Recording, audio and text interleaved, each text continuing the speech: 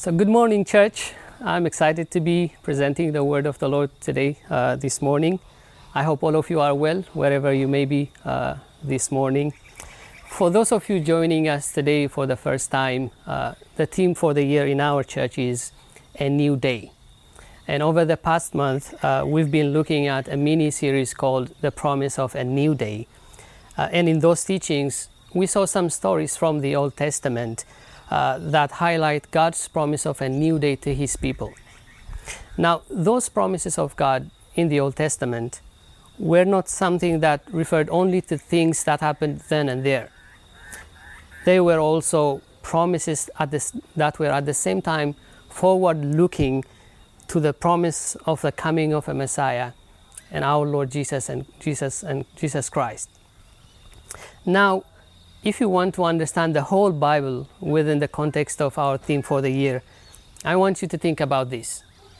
The Old Testament is a promise of a new day. Now, God's main agenda in the life of the men and women of the Old Testament, in the life of the prophets of the Old Testament, and in everything that happened in the Old Testament, was revealing Christ and pointing forward to a day when God would make everything new through Christ. On the other hand, the New Testament is the fulfillment of the promise of a new day. Therefore, when Jesus was born in Bethlehem, that promise of a new day became a reality. And Jesus, through His life and through His ministry, He defined and He showed us that this new day, what this new day means, and He introduced to us a new way of living and relating to God. So He redefined how we are to relate with God and also how we are to relate one with another. So today we are starting a new mini-series titled New Day, New Way of Living. Let's do a quick prayer before I head into the message. Dear Lord, we praise You and we worship You, and we are honored to be before Your presence this morning. We pray that You would reveal Your word unto us this morning, and that You would give us an understanding and also a deeper revelation of the mysteries of the kingdom of God. We have come before You for no other purpose than to hear and to listen from You. Unveil unto us, unveil unto our spirit and unto our mind and unto our soul the mysteries of the kingdom of God and also the mysteries of Your word. And we pray this in the mighty name of Jesus. Amen.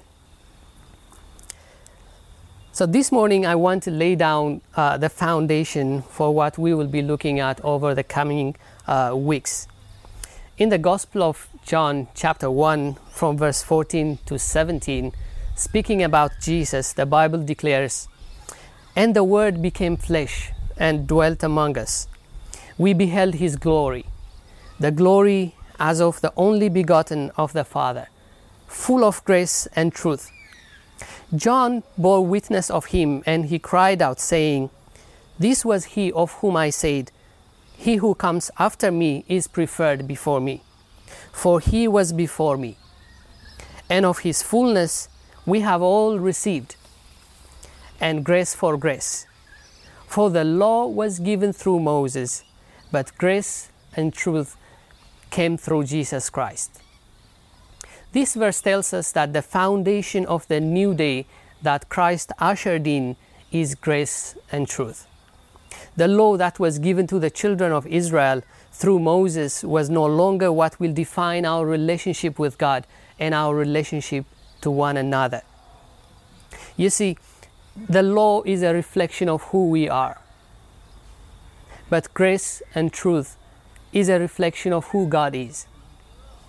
When the law stated, "Thou shalt not steal," it was reflecting back onto us as a society that there were those who steal among us. When the law said, "Thou shalt not kill," it was reflecting back onto us as a society and telling us that there are those who kill within us. So the law is a reflection of who we are as a society, as people, as individuals. But the good news is that through the work of Christ on the cross, a new law, a law of grace, was enacted. And this law of grace did not deal with us according to our works. but according to the love and mercy that God has for us. So this grace that defines the new day is not something that we earned either. It is something that is freely given to us by a loving God. It is the helping hand of God that is stretched out to us to pull us out of the ditch of sin, out of the ditch of the fear of death. Now, perhaps a perfect example to demonstrate this is something that happened in the Gospel of John, chapter 8, from verse 2 to 11. I love this story very much. Here you find the story of a woman whom the scribes and the Pharisees, which represented the religious establishment of the time, they brought to Jesus this woman, accusing her of adultery. Now, reading from verse 4, the Bible says, they said to him, speaking to Jesus, "Teacher, this woman was caught in adultery, in the very act. Now Moses in the law commanded us that such should be stoned. But what do you say?" This they said, testing him, that they might have something of which to accuse him. Now, from the get-go, you can see that this was something that was not well-meaning, or that was not intended well. The Pharisees and the scribes, though they were trying to pretend that they were zealous about the law, about protecting the law and enforcing and executing the law, their ultimate purpose was to get to Jesus. They were merely using this woman as a reason to get to Jesus. They wanted to get him to say something about the law, which was dearly held in the heart of the Israelites and the Jewish people. They wanted to make him say something and then get after him. But if they were really zealous about the law, then you can see that they say that this woman was caught in the very act of adultery. So the law says the man and a woman who are caught in the act of adultery are supposed to be stoned to death. But if this woman was caught in the very act of adultery, then where did the guy go? They were only chasing after the woman. They may have let the man go on his way, or who knows, it could be someone they know. It could be someone who is from the Pharisees or from the scribes, but they have let him go, and it was only the woman that they were chasing and accusing. So from verse 6 we continue, "But Jesus stooped down and wrote on the ground with his finger, as though he did not hear. So when they continued asking him, he raised himself up and said to them, 'He who is without sin among you, let him throw a stone at her first.' And again he stooped down and wrote on the ground. Then those who heard it, being convicted by their conscience, went out one by one, beginning with the oldest, even to the last. And Jesus was left alone, and the woman standing in the midst. When Jesus had raised himself up and saw no one but the woman, he said to her, 'Woman, where are those accusers of yours? Has no one condemned you?' She said, 'No one, Lord.' And Jesus said to her, 'Neither do I condemn you. Go and sin no more.'" I want to focus on one issue in this story and show you how the grace of God was introduced in this story as a defining feature of the new day ushered in by Christ Jesus. I want to particularly focus on the question, from whom did Jesus really rescue her? From whom did Jesus really rescue this soul, this woman that was accused? Here is a woman who stands accused of committing a sin, the punishment of which is death. According to the Hebrew law, it is stated that a thing is established in the mouth of 2 or 3 witnesses. If 2 or 3 witnesses have confirmed a thing, then it is taken to be true. Therefore, there was no question regarding the fact that the accusation against this woman was true. And the outcome for this woman under the law of Moses was also clear. The law said once the fact of adultery is established, the woman and the man are supposed to be stoned to death. But when the story ends, we see that Jesus has rescued this woman miraculously.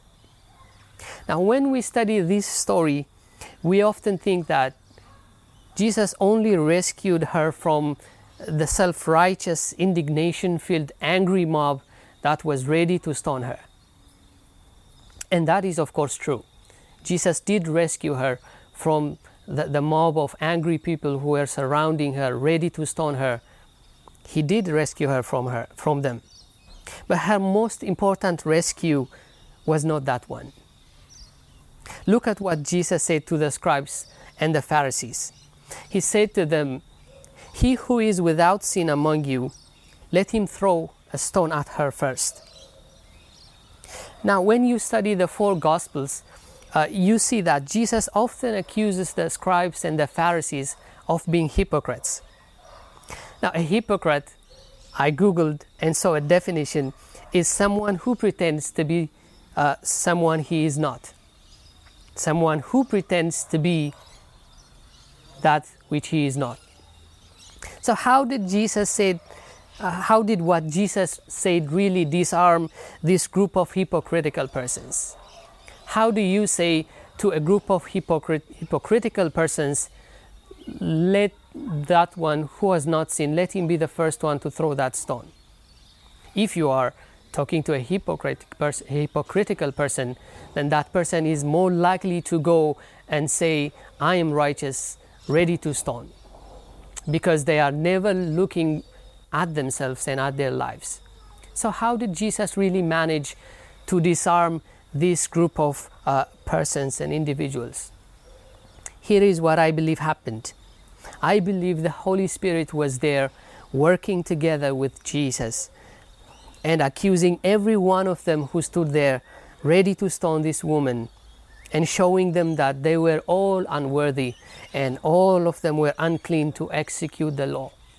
There was the Holy Spirit at that place, speaking to each and every scribe, speaking to each and every Pharisee there, ready to stone this woman, and pointing to them that they are all unclean, that they are all unworthy to be the instruments to execute the judgment of God against this sinner. Therefore, strength left their bodies, and all of them dropped the stone in their hand, and they left the scene one by one. And in the end, only Jesus and the woman were left. When this story began, you can imagine it in your mind. There is this woman who is set in the middle, and there is Jesus who has stooped down and who is writing on the ground, and there is an angry mob of people surrounding her, all of them having stones and bricks in their hands. But towards the end, the scene has changed. Every one of them had fled. They have gone away, and there are only two persons, Jesus and the woman. But there was a third thing there also. I bet no one will guess what I have in mind. It is the bunch of stones and bricks that every one of them left. So there is Jesus, there is the woman, and there is the bunch of stones and bricks that were left behind by the Pharisees and by the scribes. And church, here is where the real rescue for this woman came. When everybody left the scene, having been convicted by their conscience, there was one who was without sin standing there. There stood one who was truly righteous and who could have picked every stone that was left behind to execute God's judgment upon a sinner. And that, church, was Jesus. This woman was never rescued until Jesus said to her, "Neither do I condemn you. Go and sin no more." Church, this is the grace of God that was extended to us in spite of the fact that we deserve to be condemned. Take a moment and think about that. There is Jesus standing there.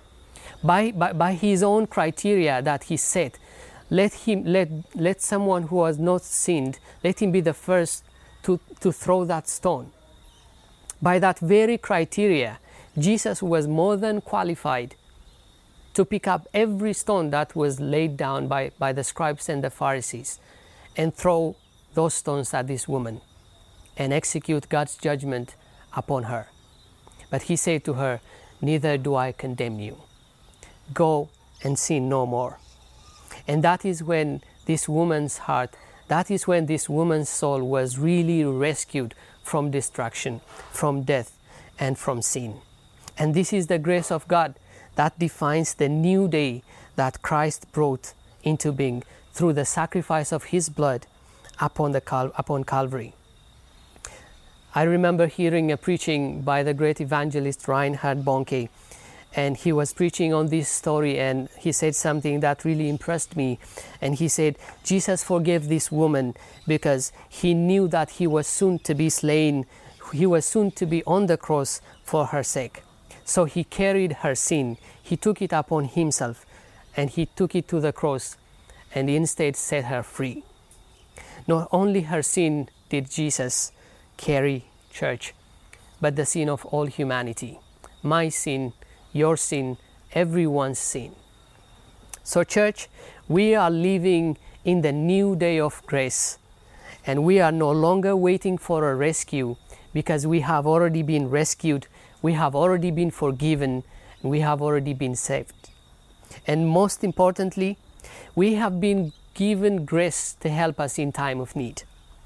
If you remember, I spoke about how the Holy Spirit taught me about what grace really meant. I was at one time reading the book of Ephesians, and if you remember, there is a scripture that says, we are saved by grace through faith. We are saved by grace through faith. Now, I was thinking about this scripture, and the Lord showed me that grace was the hand of God, and faith was my hand, and salvation and everything else was a gift of God. So whenever God comes into your life, whenever God comes into your marriage, whenever God comes into the life of your children, He comes with a gift in His hand. And now grace, being the hand of God, is such a long hand that could reach you wherever you are. Now your faith could be as tiny as a mustard seed.